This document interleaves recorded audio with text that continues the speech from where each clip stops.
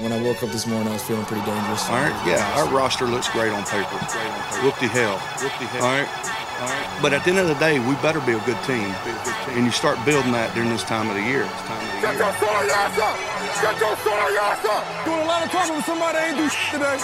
Doing a lot of talking. Do you think you're better than Jarrell Revis is right now? I'm better than you. My 24 years of life, I'm better at life than you. Dave! It's time to go to work! I ain't 36. I ain't never seen you before. Hop. Better go tell the coach you need some help. We gonna expose you, boy. All right, we coming at your ass. Welcome to the Fantasy Football Roundtable. Let's go! Let's go!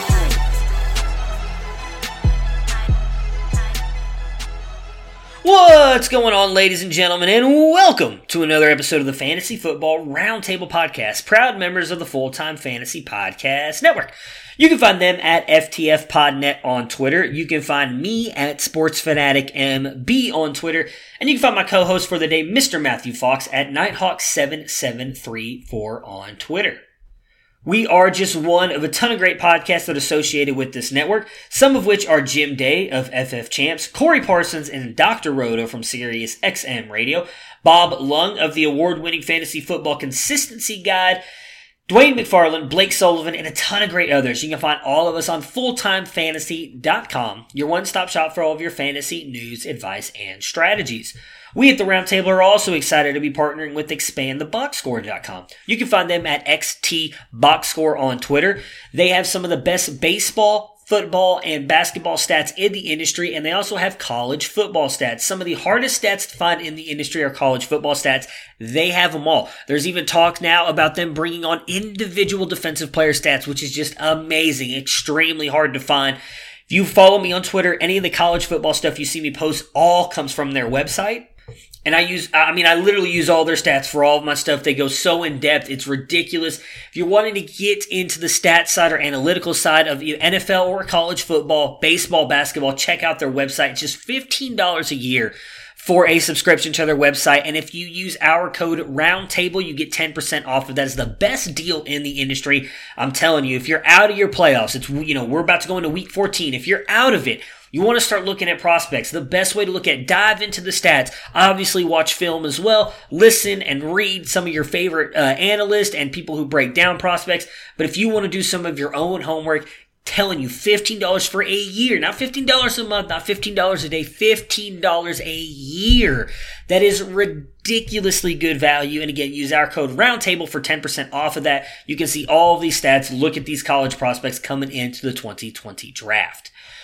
We, as in me and Matt, the Matts, are back at it. We will finish breaking down the rest of the Week 13 games, including the Sunday night football game and the Monday night football game.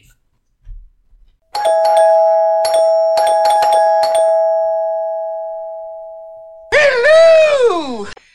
And it is Tuesday, which means we've got Mr. Matthew Fox with us as we're going to finish breaking down the rest of the Week 13 games. Matt, how you doing today?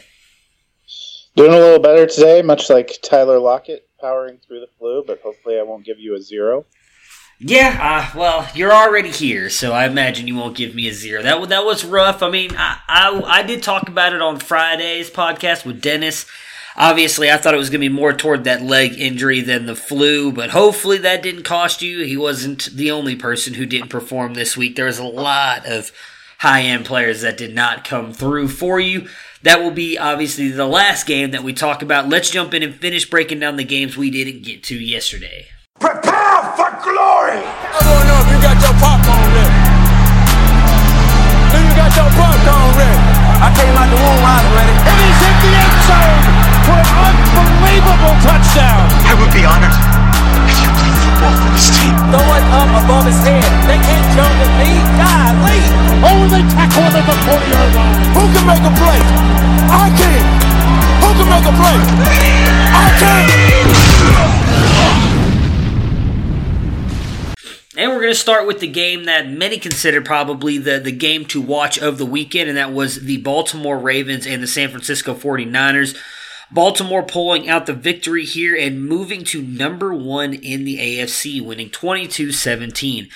On the Ravens side here, Lamar Jackson goes 14 of 23, 105 yards and 1 touchdown, adds 101 yards on the ground and 1 touchdown as well to come in at QB9 with 24.3 points. Mark Ingram just RB 38 this week with 7.2 points. He gets you 59 yards on 15 carries. And then Mark Andrews, 50 yards, 3 catches, 1 touchdown. Tight end 7 with 12.5 points. The rest of this team did not do much here. We've seen these games, though, from the Ravens wide receivers. Willie Snead, 12 yards on 1 catch. Seth Roberts, 5 yards on 1 catch. Marquise Brown, just 1 yard on 1 catch. With that being said, and moving forward into the fantasy playoffs, for me, I mean, we saw it again. Mark Ingram really get affected here, I think, by Lamar Jackson and his running. So for me, moving forward, it's just Lamar Jackson and Mark Andrews that you can trust in this offense for your fantasy playoffs. What do you take, or what are your takeaways from this Ravens offense? Yeah, that's probably fair if you want to protect yourself the best. It seems like Andrews is the most consistent target. And obviously Lamar Jackson gets his points. I think Ingram still has value depending on the matchup they're playing. Brown is probably the ultimate home run shot in the deeper league.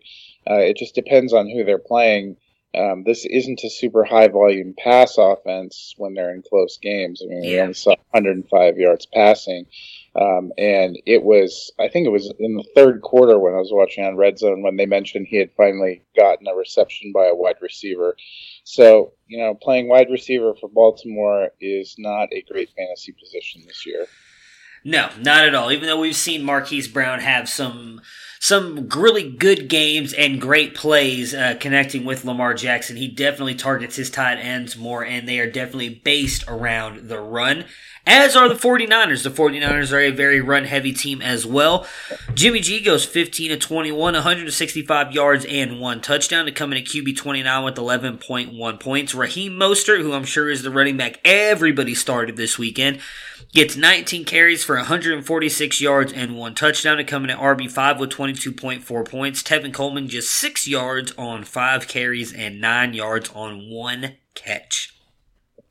Debo is the best wide receiver on the day, 41 yards and a touchdown on just 2 catches. Emmanuel Sanders, 41 yards on 4 catches. George Kittle, just 17 yards on 2 catches, though he was getting covered by Marcus Peters. They knew he was the biggest part of their offense and really kind of tried to take him away in this one. With that being said, I feel like Debo, we've already talked about it multiple times. He's definitely a flex play for me every week. Really seems to be now the one in that offense. We saw him take a little bit of a step forward once Emmanuel Sanders came over, and Emmanuel Sanders obviously had a couple good games there when he first came over to the 49ers, but I think this is definitely Debo's team in the wide receiver group. You're obviously playing Kittle every week, but what are we doing with these running backs? Obviously, we saw a couple good games out of Tevin Coleman. Matt Breida is the leading rusher on this team, and then you get this game out of Raheem Mostert. Obviously, Breida out probably had something to do with that, but are you just kind of giving up on these backs altogether for the playoffs? I think there's too much value in 49ers running backs to just ignore them completely, but my bigger concern would probably be Tevin Coleman. It looked like he was kind of emerging as the guy. Then Breida had a better game than him for a couple weeks down there. Breida's been out. Mostert 2 weeks in a row has put up better numbers. I'm starting to wonder what their rotation is going to be like when Breida is healthy again. Allegedly is in the running to play again this week. It's a real concern and a real question, I think, because one of those guys is going to be good. I played Raheem Mostert the week before last and was happy with it, getting in that Matt Breida role. And he was good again this week. Was obviously the best player, but it's really interesting what's happened to Tevin Coleman because he had a couple of huge games in the middle and has seemed to just, fall out of favor for some reason.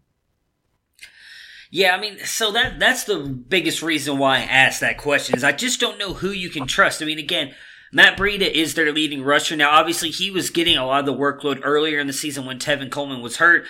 But if Coleman isn't hurt and he's going to be there and then Breida comes back next week, what are you doing with the three of them? Who is it that you think you can trust playing every week?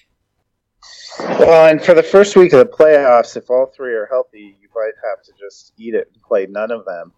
But I'm curious what their rotation is going to be. Do they think they have a better offense running Mostert and Breida? Because those are the guys that seem to be getting the most play when they're in now. I just really do not have a feel for what's going on with Tevin Coleman. I know his production wasn't great, but it seems like they've totally gone away from him. And from what I've seen, it doesn't even look like he's injured or battling injuries. He's arguably been the healthiest of their guys lately. Yeah, and what's going to be even interesting, I know we're kind of a while away from this, but Jerick McKinnon comes back next year. So this backfield is going to get even more confusing in 2020. Next up, we got the Rams and the Cardinals. The Rams put a beat down on the Cardinals, which was not at all what I was expecting. I actually thought the Cardinals were going to end up winning this game. The Rams win 34-7. On the Rams side here, Jared Goff has a bounce-back game. Obviously, if you guys were playing him this week, you were happy with the performance you got. He goes off in this one, 32 of 43, 442 yards and 2 touchdowns. Comes in at QB7 with 25 points. Todd Gurley has a decent day here. 95 yards on 19 carries and a touchdown. Just one catch for 20 yards in the receiving game. RB8 with 18 points. Both Robert Woods and Cooper Kupp have good games here. Robert Woods, 13 catches for 172 yards. Still has not gotten into the end zone, but he is definitely getting catches and yards. Comes in at wide receiver 4 with 23.7 points. Cooper Kupp, wide receiver 16 with 15.5 points. 65 yards, a beautiful touchdown grab in this one on 6 catches. And then Tyler Higbee. Of course, against the Arizona Cardinals, they continue to just bring back or give you back tons of points at the tight end position. Tight end 1 on the week, 20 points. He gets you 107 yards on 7 catches and a touchdown. I think Woods and Kupp are good to go moving forward. It's actually kind of surprising to me. I could be wrong, but I think going back into the preseason, me and Dennis both thought Brandon Cooks was going to be the one that took a step forward here and Robert Woods kind of fall back. It has obviously been quite the opposite of that. Now, Brandon Cooks did get hurt and missed a lot of time with the concussion, but still, Robert Woods has continued to ball out. Cooper Kupp has been everything we thought he was going to be. But Tyler Higbee, now I know they did play the Cardinals and they have been absolutely pathetic against the tight end position in fantasy and the NFL this year.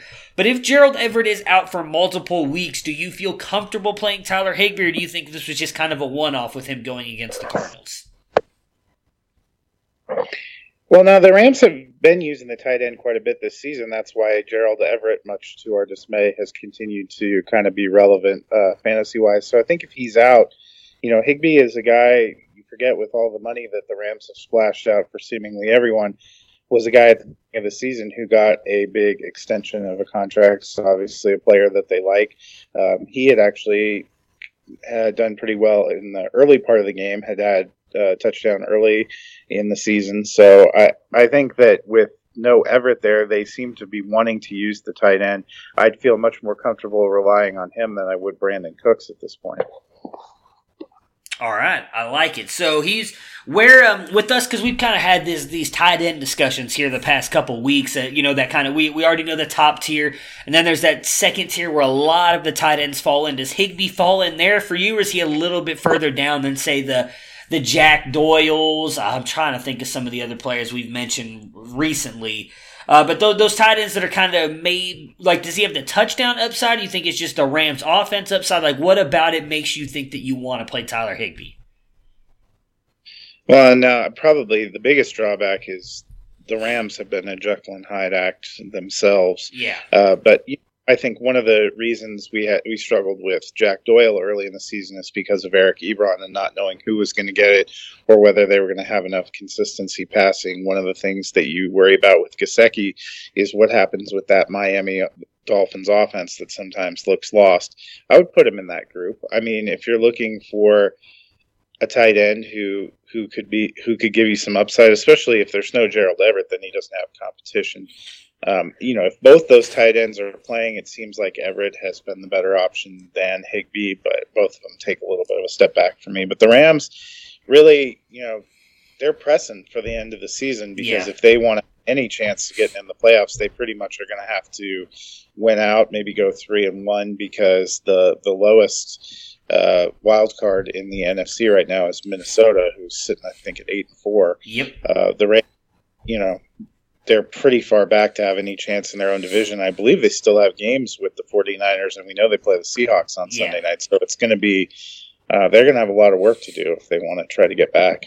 Yeah, I mean, I would imagine they pretty much have to win out. I mean, so technically, if you want to look at it from the second wild card, they are just one game behind the Minnesota Vikings. And we do know the Vikings play the Packers, which is obviously a tough opponent for them. But the Rams do not have an easy schedule at all, in my opinion. They got, as you just mentioned, the Seahawks this Sunday night. Then they have the Cowboys next week. Then the 49ers on Saturday night. That's the right before Christmas where they do the Saturday-Sunday games. So you've got Saturday against the 49ers that night. And then obviously the easy one is the Cardinals in Week 16, which, is obviously a very winnable matchup for them. So that is not an easy schedule at all. Like I said, the Vikings have Green Bay, which is probably going to be their toughest opponent because they've got the Lions this week, the Chargers, and then the Bears in Week 17.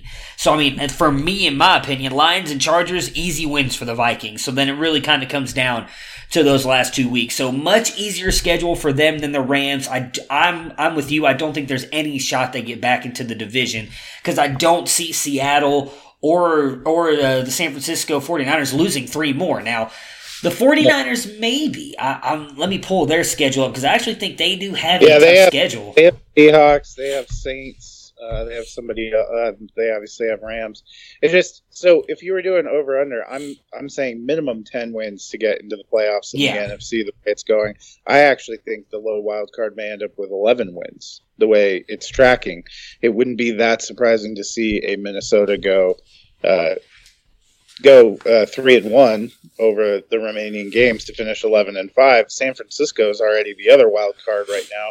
They're at 10-2, so all they'd have to do is win a single game to get to 11 wins. So Rams at 7-5. If you're saying 10 minimum, but 11's more likely, they really do have to win out, and they have to hurt somebody else because in their own division, I think it's going to be 12 or more that takes it because both those teams are already sitting at 10. Oh, yeah. I don't see there's any shot they get into or they take the division. I mean, again, they do play both of them, so they have a chance to beat both of them and drop them at least one game each. But then as I mentioned, the Seahawks schedule moving forward is not that hard. Now, the 49ers do have a more difficult schedule, I think, than, I actually would say probably Los Angeles is harder because they have obviously the Saints this week, which is not an easy win. The Falcons, that is, you never know with the Falcons, right? You could be the team that we've seen the past couple weeks, or it could be the team that was playing throughout the entire first part of the season that couldn't even win games. But then they do have the Rams Seahawks, so those are 2 games that obviously could not be, that may not be easy either. So if they do lose to the Saints this weekend, there is technically a chance, I guess, that the Rams could jump the 49ers at least wins-wise, but I don't see it. I don't see him catching all 3. There's just no way, or all 3, catching either one of them. I think their best shot is hoping Minnesota loses a couple of their easy games to kind of sneak into that last wild card spot. Anyways. Or that they get some kind of sudden transfer to the NFC East and move the Eagles over to the... Oh, well, I think they're all wishing that. I think half the NFC is wishing they could get into the NFC East. You got the Chicago Bears who are still hoping they're in it. So, yeah, it's all kind of... even the Cardinals right now, who we're about to talk about, if they were the NFC East, they'd still have a shot to win it. So, it's a very, obviously... We talked about it a lot yesterday. It's a piss-poor division. The Cardinals side here, Kyler Murray, 19-34, 163 yards, no touchdowns, and an interception. Does add 28 yards and a touchdown on the ground, though.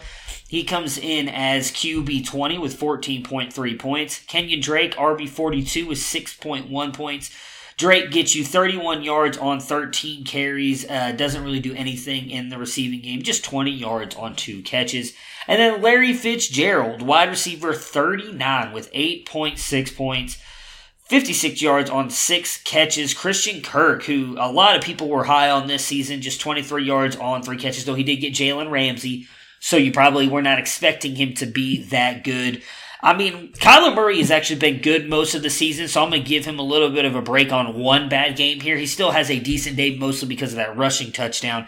But going into the playoffs, we know Drake has moved ahead of David Johnson on the depth chart. So does Drake do anything for you? Low-end flex play, RB2. What are your thoughts about him moving forward? Again, with, in all honesty, a decent schedule I take that back. He's got one game, fantasy playoffs-wise, and that's next week against the Browns, because they got the Steelers this week, who are a very good defense, regardless of what that offense might look like. That defense is still really good. Then they have the Browns, and then they have the Seahawks, who can be beat, but I don't know if Drake is going to be the one who beats them.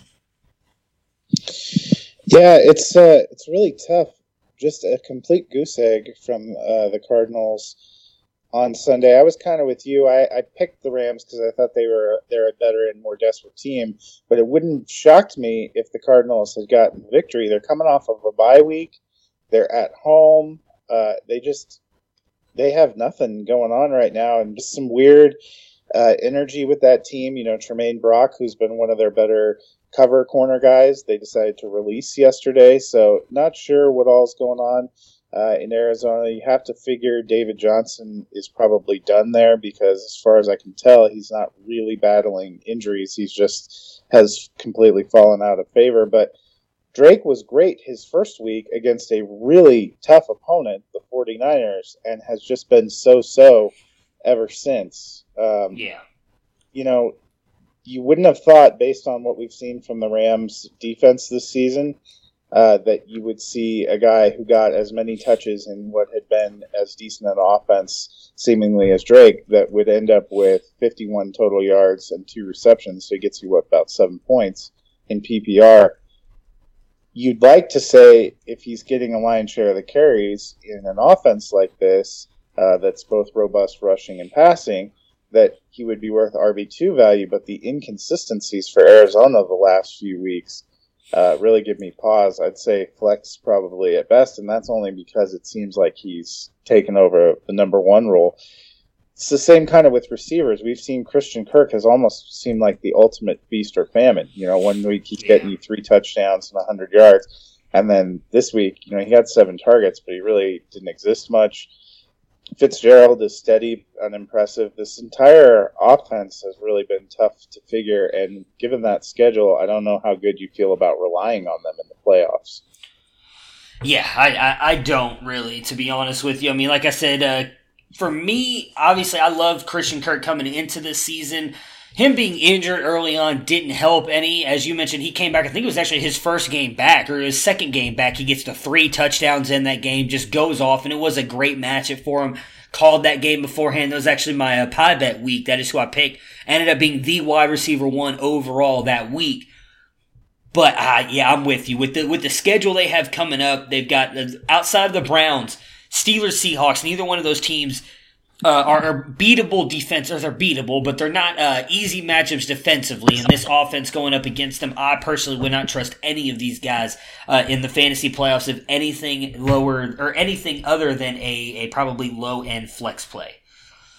Next up, we've got your Denver Broncos going up against the Los Angeles Chargers, pulling out a 23-20 win. On the Chargers side, Phillip Rivers, 20-29, 265 yards, 2 touchdowns, and 1 interception to come in as QB17 with 17.6 points. Austin Eckler comes in at RB18 with 14.7 points in this one, getting you 16 yards on 9 carries, but adds 51 yards on 4 catches and a touchdown. Melvin Gordon, 99 yards on 20 carries and 11 yards on 2 catches to come in at RB23 with 12 points. Keenan Allen keeps finding the end zone all of a sudden. 68 yards on 6 catches and a touchdown in this one to come in at wide receiver 15 with 15.8 points. And Mike Williams, wide receiver 20 with 14.2 points. 2 great catches in this game. 5 catches, 117 yards. On the Chargers side, is Keenan Allen back? We talked about it in I believe it was like the mid-season thing when me, you, and Tony did, where we kind of talked about Keenan Allen had really been putting up decent numbers. He just wasn't getting into the end zone, and that's what was really kind of making his fantasy day, as if he could find the end zone and get those 6 points. Are you believing in it?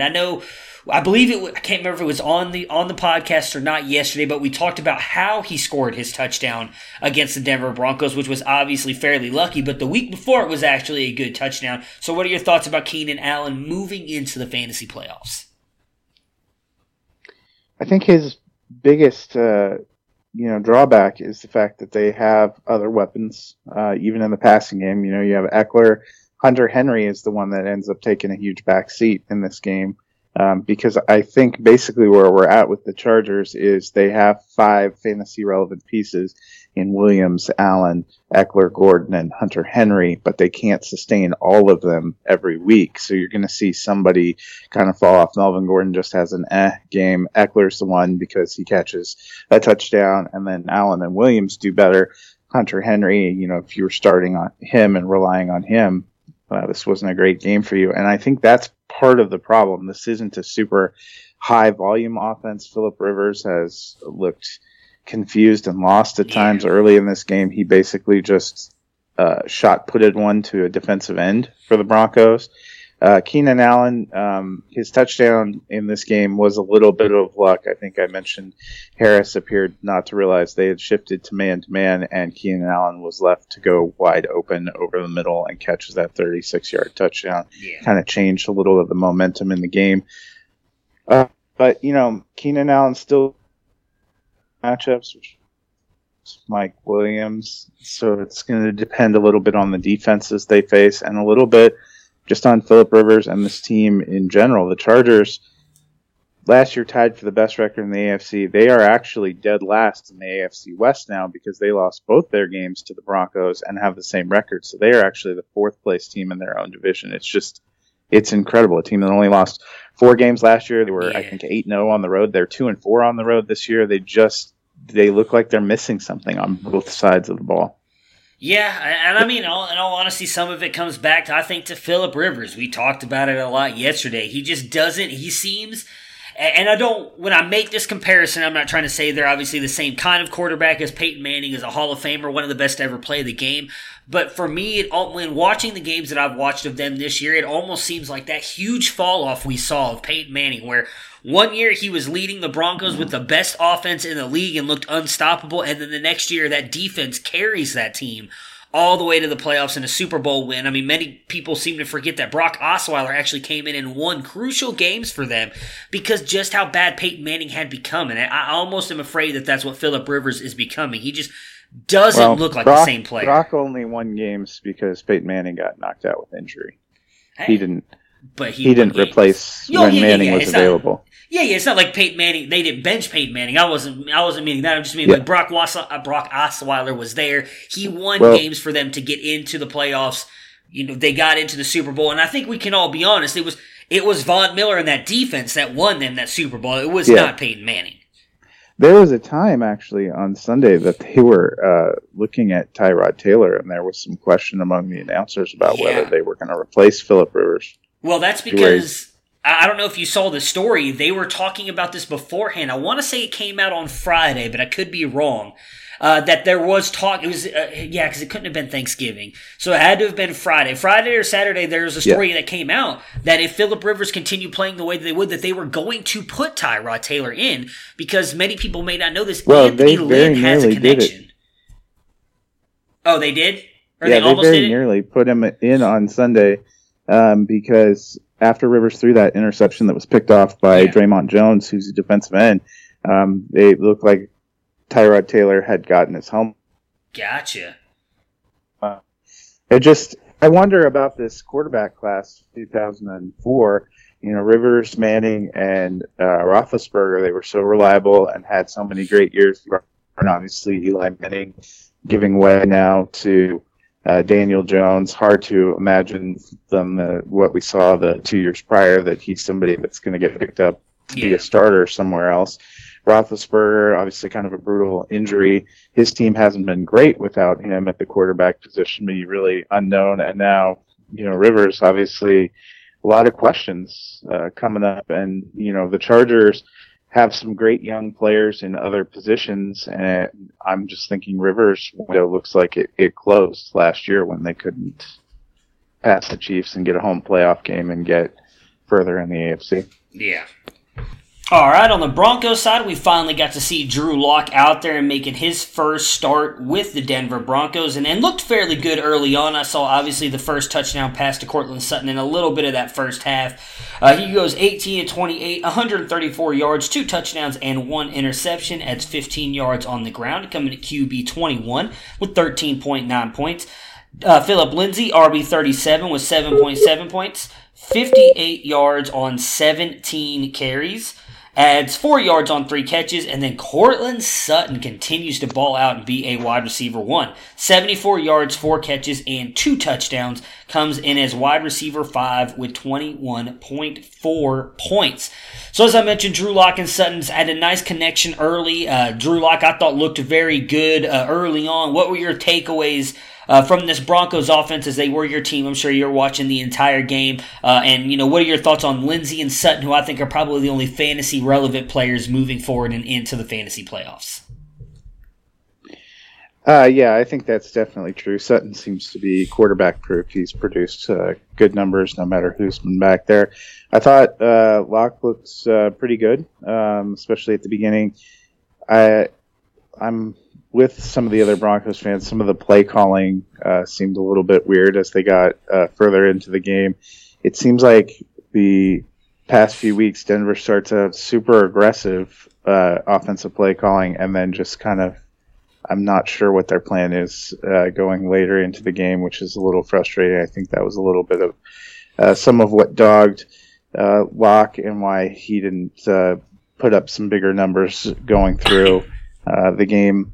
But they've had their moments. It was nice to get a win. I'm still excited, probably more for the future. They've got a couple of good young running backs, a good young number 1 receiver. I still like Fant. Locke and Fant were very close to a big hookup in this game. He just was a little wide of the mark. They said this last week was the first time since the regular season started that Drew Lock has had any reps with starting offensive players. So kind of tells you maybe a little bit where they're at in terms of chemistry. So I think that's going to improve. It was interesting to me. Denver went back to using Jeff Hireman a lot, which I think is what limited some of Noah Fant. We had seen kind of an uptick, and I was getting a little excited about him possibly being kind of the number 2 option. That took a step back, but we'll see. The schedule doesn't get any easier. They go to the Texans next week, so be curious to see what Locke looks like then, because we saw Brandon Allen a little bit earlier come out and have a really good first game against the Browns, and then kind of subsequently took a few steps back as the competition got a little bit harder and the challenges got harder when you're away from home. Yeah. So I'll be curious to see what happens there. Yeah, nobody mentions the Browns and tough matchup in the same sentence, so I'm with you on that part. Next up, we've got the Chiefs and the Raiders. The Chiefs winning this one 40-9. Derek Carr, just 20 of 30, 222 yards, 1 touchdown, 2 interceptions in this one. Really kind of struggles, but there has been a lot of people who say that he struggles in cold weather games and, in Arrowhead. Comes in at QB 26 with 11.6 points. Josh Jacobs, running back 27 with 10.4 points. Talked about it. I did not think he'd have a big day here. Still gets you 100 yards, so that's good. On 17 carries, was not able to do much in the passing game. Of course, some of that might be the fact that Derek Carr, my goodness, I'm talking about his older brother here for a minute. Either way. Yeah, I guess it almost is the same quarterback. Missed him wide open on a couple of plays. And one of them is, I'm sure, all over the place as you saw Josh Jacobs just jumping up and down like 5 yards away from the line of scrimmage, wide open. But still a decent day, but nothing. My goodness, guys, I can't talk. No touchdown, and obviously nothing in the receiving game hurts him big here. And then Waller comes in at tight end 5 with 13.5 points, 100 yards on 7 catches. I mean, it's just Jacobs and Waller, right? I know a lot of people, like Dennis was talking about on Friday's podcast, he thought Tyrell Williams was still going to be a good play and a decent play. I haven't seen anything out of the guy recently to believe in that. For me, going into the fantasy playoffs, I think it's only Waller and Jacobs you can throw in your lineups and feel good about. Yeah, and even Waller, it was nice to see the 7 for 100 because we'd seen quite a few middling to poor games in a row. I think really the question you have to ask yourself going into the fantasy playoffs, do you want to have your season riding on the arm and decision-making of Derek Carr? Maybe you feel a little bit better if the Raiders are at home. They're 5-1 at home, 1-5 on the road, but it feels like they were in a great position where they were really making a run at the playoffs and have kind of the wheels have come off the bus. Yeah, I mean, if it's really coming down to the question you just asked, it would be no for me. I do not trust Derek Carr. I would trust Josh Jacobs because he, I guess, in a way, kind of controls his own destiny in that fact. I mean, he just needs Derek Carr to hand him the ball. Yeah. He doesn't have to have Carr throw him the ball. He just needs to hand it. And even that, I think, is a little bit nerve-wracking when you're watching him try and hand the ball off as well. So I do get you there.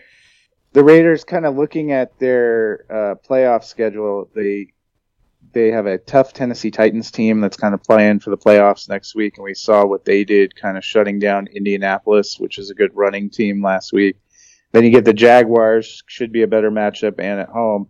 But then the Raiders end with 2 straight on the road. At the Chargers, shouldn't really scare you, but they've been pretty bad on the road. And then at Denver, in those division games, you just never know how they're going to go. Yeah. Yeah, it's like I said, for me, it's Josh Jacobs. I would still, in a way, trust Waller. I do get what you're saying about the whole Derek Carr narrative there. But as we've talked about ad nauseum, it seems like the past couple podcasts, just how bad the tight end landscape is. I mean, Darren Waller seems to now be with nothing else. I mean, obviously Hunter Renfrow got hurt, and no, Tyrell Williams has just not shown up at all. Waller seems to be the number one in that offense, so I'd take that in his possible upside for me moving forward. On the Chiefs side, you got Patrick Mahomes comes in at QB 13 this week with 19.5 points. Has not really kind of lived up to the billing of the Patrick Mahomes we saw last season so far this year, but 15 to 29, 175 yards and just 1 touchdown, no interceptions. Does add a rushing touchdown in this one, though, in 25 yards. Darwin Thompson actually has a game here. The preseason darling that everybody was on. 44 yards on 11 carries and 1 touchdown. Doesn't do really anything in the receiving game. Comes in at RB29 with 10.4 points. Shady McCoy, RB26 with 10.5 points in this one. 10 yards, 1 touchdown on 5 carries. Does get 20 yards on 3 catches. Tyreek Hill comes in at wide receiver 49 with 7.6 points, 55 yards on 5 catches, and then Travis Kelce, 90 yards on 5 catches, is tied in 9 with 11.5 points. As I mentioned, Darwin Thompson was a preseason darling. A lot of people were drafting him, especially after we saw the news with Damian Williams before anything happened with LaShawn McCoy. We didn't know he was going to be coming over, so a lot of people were thinking Darwin Thompson was going to have a chance to take a step forward if you didn't trust in Damian Williams. We know Damian Williams dealing with injuries, kind of looks like he might be out for a couple more weeks. Darwin Thompson, a worthwhile add moving into the fantasy playoffs. Yeah, I think so, definitely, because the Chiefs lost Darrell Williams, too, and he's not expected to play, and I think that's what really opened the opportunity up for Thompson. The only thing that would scare you is it's hard to get a feel for what they want to do with these running backs and their playing time and what can play them in and out of rotation. You know, we saw McCoy seemingly take over and then all of a sudden vanish, and Damian Williams is the guy for a while, and then he gets nicked up, and McCoy comes back in, but, you know, even though he wasn't really nicked up, didn't seem to be a big part of the game flow. It's just really, it's hard to depend on a Chiefs running back. Yeah, I mean, for me, I'd add him and then see what happens because I personally don't trust LaShawn McCoy, but he's not someone, if I can get him off waivers this week, then I'm plugging in my lineup week 14 unless you see them come out and say, hey, we're starting Darwin Thompson, he's our guy moving forward. I mean, even then they've said that about other guys and they've only played like a couple of drives and then come out. But maybe I'd throw him in there if you hear Andy Reid come out and say that. Otherwise, I'd add him, see what happens, because LaShawn McCoy has been benched before because of fumbling issues and the quote-unquote load management. So we'll see what happens with them moving forward, but I agree, he is definitely a worthwhile add. The Sunday Night Football game was not nearly as close as the final score indicates here, but the Patriots lose to the Texans 22-28.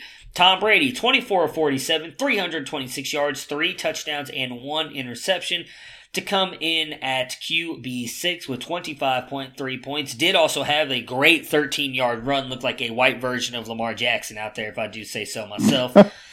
James White, 79 yards on 14 carries, also gets 98 yards on 8 catches and 2 touchdowns to come in at RB1 on the week with 33.7 points, and Julian Edelman just continues to produce in this offense.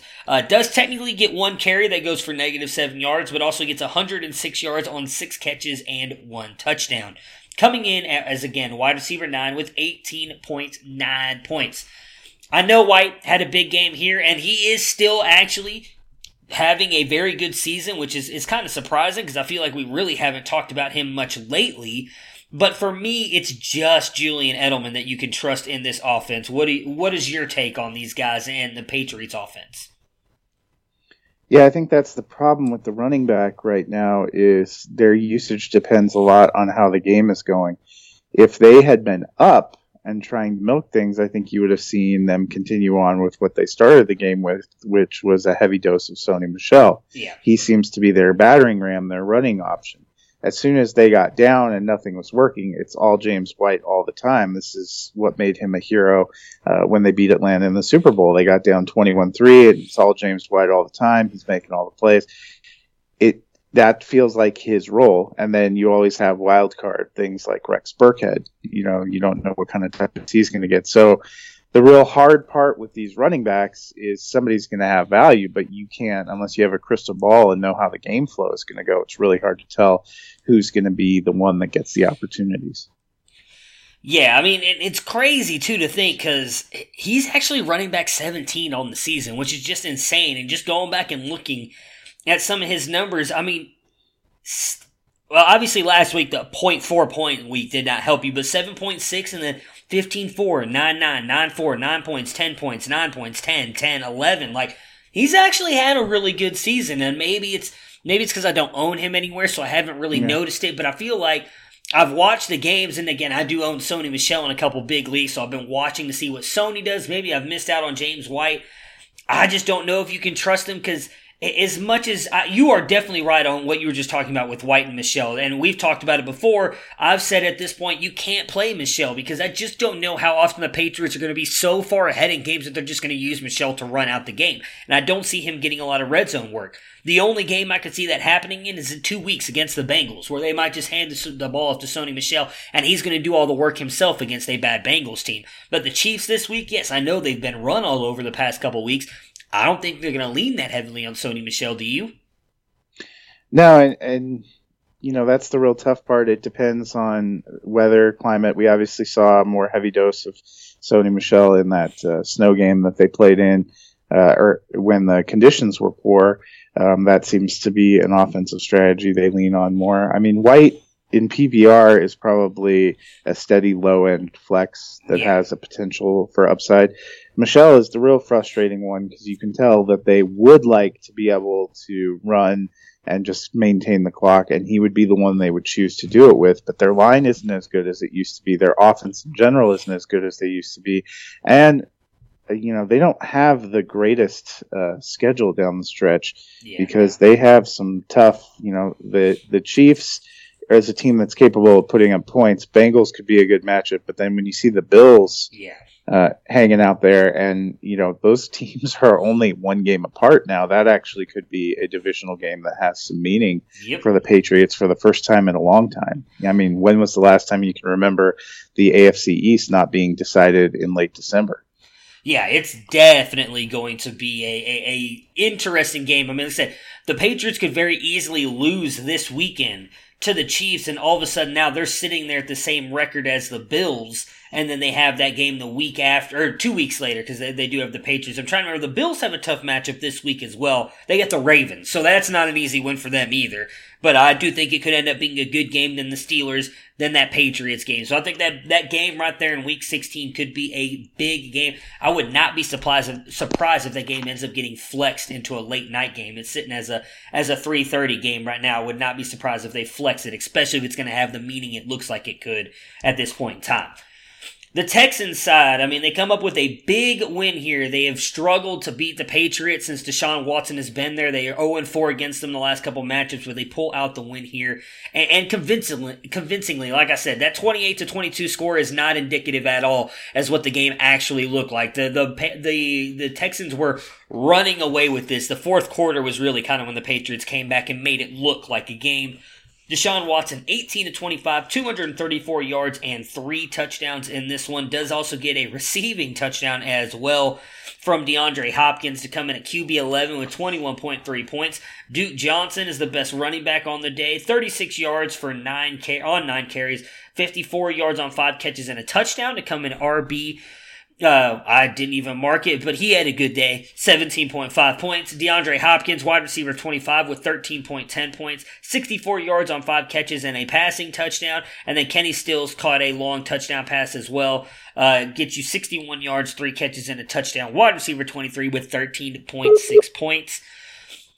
For me, I think you kind of have to keep avoiding these running backs. It feels like every other week it's either Hyde or Johnson or Hyde. For me, I don't think you can trust either running back moving forward. I know Johnson had a decent day here, and they were only 1 carry apart. Johnson has 9. Hyde had 10. Johnson obviously does get a lot more work in the receiving game, but I don't think you can trust on that every single week.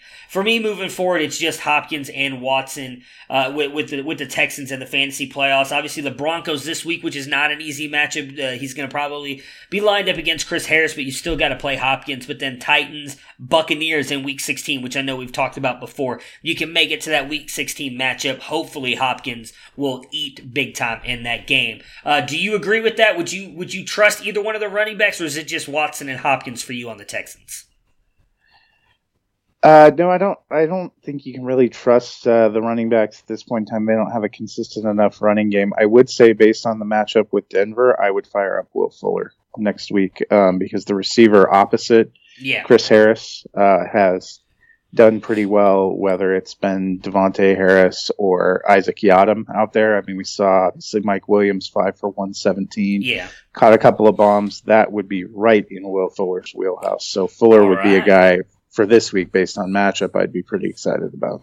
All right, I like that call. I will definitely use that and quote you on that on the Friday podcast and attribute. I mean, it doesn't make me happy because I'm telling you that there's a black hole opposite Chris Harris on the Broncos, but such is life. Yeah, hey, I mean, you guys could be the Cleveland Browns. I mean, I feel like if I'm a Broncos fan, I'm probably happier with the way my team looks right now than I am the Cleveland Browns because, I feel like we're the Dallas Cowboys of the AFC. All this talent and we can't do anything with it.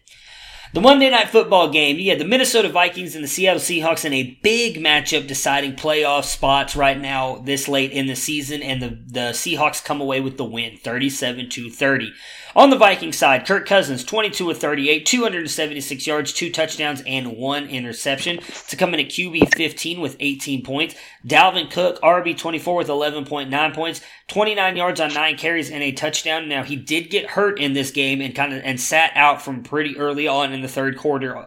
Does get you 35 yards on 3 catches as well. And Stephon Diggs got hurt as well. Wide receiver 53 with 7.2 points, 25 yards on 4 catches. Now, I have not seen anything. Have you heard anything else on their injuries? Are they going to be good to go next week? If not... Yeah, so Dalvin Cook says that he'll be ready to go 100%. Okay. Somebody else said that it was an AC joint injury, which of course we know is what happened to James Conner. Yeah. And James Conner was good to go with the AC joint injury for about a series.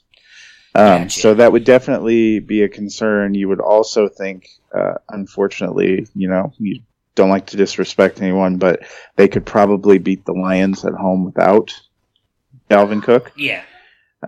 So I would say Dalvin Cook is very optimistic and wants to be out there, and that's a great thing. I would be less certain. It's definitely a situation worth watching. Obviously, with them having played last night, they're going to be a day or so behind other teams in getting into their normal game flow and practice. They wouldn't have had normal reports and stuff today, especially having traveled from the West Coast back home last night. So I would start watching Wednesday, Thursday, Friday in particular and see, if he's not practicing at all, even if they tell you he's good to go or even if he dresses, I'm going to be a little nervous about that. Yeah, I mean, I'm nervous in general. I did not see the play. I mean, I've seen it now, but I did not see it when it happened. I saw everybody on Twitter talking about how he looked like he was in a lot of pain, possibly crying on the field, which, I mean, I can't imagine. I know some people were making it a big deal. If I sprained my AC joint, I'd probably be on the ground crying too. It cannot be I would assume has to be a very painful injury. But regardless, I'm with you. You have to watch that because if you have Alexander Mattison, I think you're fine. I do think while he's not Dalvin Cook, he will still provide good enough value for you. But if you were not able to get Alexander Mattison and handcuff Dalvin Cook, you might really need to watch this, even if they do say he's good to go. An AC joint, that is a tough injury to play through regardless how tough you are. And all it takes is one good hit on that shoulder and you could be done, as you mentioned with James Conner. So it could be maybe he's out there for 2 series or 3 series. If he doesn't put that many points up for you and then he comes out of the game, you're in your playoffs. This is it. There's no messing around. Unless you're in one of those 2-week playoff things where maybe you can suffer not having a good week. You can't joke around with this. So I would watch that very carefully. And in all honesty, if you have someone that might be able to bring you at least some decent fantasy production, I might lean that way and sit Dalvin Cook this week until you see that he is good to go.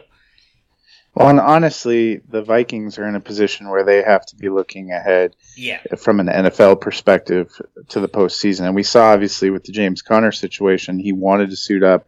They actually were in a more must-win situation. They put him out there. He got re-injured, and then we haven't seen him for a couple of weeks. I would think that's probably giving the Vikings a moment of pause with the Lions at home and then at the Chargers on the schedule. You know, the Chargers probably have the worst home field advantage of any team in the National Football League. They're probably more focused on December 23rd against the Packers as being a game that will likely decide their playoff position and fate. And if I'm them and I have any concerns about Dalvin Cook, like you said, Alexander Mattison has looked decent. They're hoping they should have Adam Thielen back next week. They've gotten Kyle Rudolph going. I think the Vikings may take a preemptive strike. Yeah, it's going to be interesting to watch for sure. On the Seattle Seahawks side here, again, they come away with the win. Russell Wilson comes in as QB 16 with 17.9 points in this one. My goodness, sorry, excuse me. 21 of 31, 240 yards, 2 touchdowns, and 1 interception. Does that 13 yards on the ground. Chris Carson and Rashad Penny come through for you this week, though Penny has the better day. RB3 with 24.7 points, 74 yards on 15 carries and 1 touchdown. Adds 33 yards on 4 catches and a touchdown in this one. Chris Carson, 102 yards on 23 carries and a touchdown, just 1 catch for 7 yards. RB11 with 17.4 points. David Moore comes in as the best wide receiver, 65 yards on 2 catches, 1 touchdown. Wide receiver 24 with 13.5 points. And then Metcalf, wide receiver 35 with 9.5 points, 75 yards on 6 catches. Just out targets Hollister by 1 there. Hollister, 44 yards on 6 catches, getting the most targets, 8. You mentioned it earlier, Tyler Lockett, 0 for 0. Does get 3 targets in this game, dealing with the flu and that leg injury, which again, he ended up in the hospital. That's not something that should be looked at lightly. I do think some of that is still bothering him as well, especially a guy who depends on his speed as much as he does. I'm interested to see if we hear anything else more about him moving forward. I do think, though, after this week, you should be good to fire him up. Moving into the playoffs, what are we doing with this backfield, though? I mean, it seems like Penny is all of a sudden coming on strong. Yeah, I think they've leaned more heavily on the run. I wanted to go back a minute. I actually have a few concerns about Locke. I don't know. You know, obviously he was dealing with that leg injury. He's been playing the last few games, but here is his last 3 games. 3 receptions for 26 yards on 4 targets. 1 reception for 38 yards on 2 targets. 0 receptions on 3 targets. Wow. You know, something's not right there. And, you know, I don't know if he's just a set it and forget it wide receiver 2 when you're going into the playoffs, when you've had kind of 3 real rough games in a row. Metcalf has seemed like the better bet among the receivers the last few weeks. And I think that, you know, some of the injuries and some of the inconsistency in the wide receiving core is dragging a little bit of Wilson's value down. We've seen his numbers down a little bit the last few weeks, and he is part of the reason that they're just really riding the running game hard. You know, I still think Chris Carson is worth a play, but Penny appears to be worth a play also. He, you know, as our friend Dennis has said, he's a talented player. If he would get some opportunity and get out of his own way, he seems like maybe he's figured it out a little bit. I don't know how seriously I take the Monday night announcing crew with some of their verbal foibles, but I thought it was interesting. They talked a little bit last night that Penny had said in his interviews he didn't take professional football that seriously last year. Yeah, well, guess what? It showed. And he talked about a recommitment this year. He definitely looks a lot better than last year, and I don't think it's just wishful thinking. I thought he has looked better the last couple of weeks. He's looked like he's more committed. He's just trying to make the most of his opportunities. And the Seattle is a team that historically has really loved to run if they can run and dominate that way and hold the ball and the clock. And it seems like both guys are going good. Both will have some value, I think, for the playoffs. Yeah, so just to throw this out there, literally while we were talking about that, Mike Zimmer has come out and said that Dalvin Cook is fine. So I guess, again, just take that for what it's worth. We were just talking about it. I'm a little hesitant to believe that, but I guess if the head coach is coming out and saying that, well, we'll see what happens. I'm still going to wait a little bit before I just plug him into my lineup.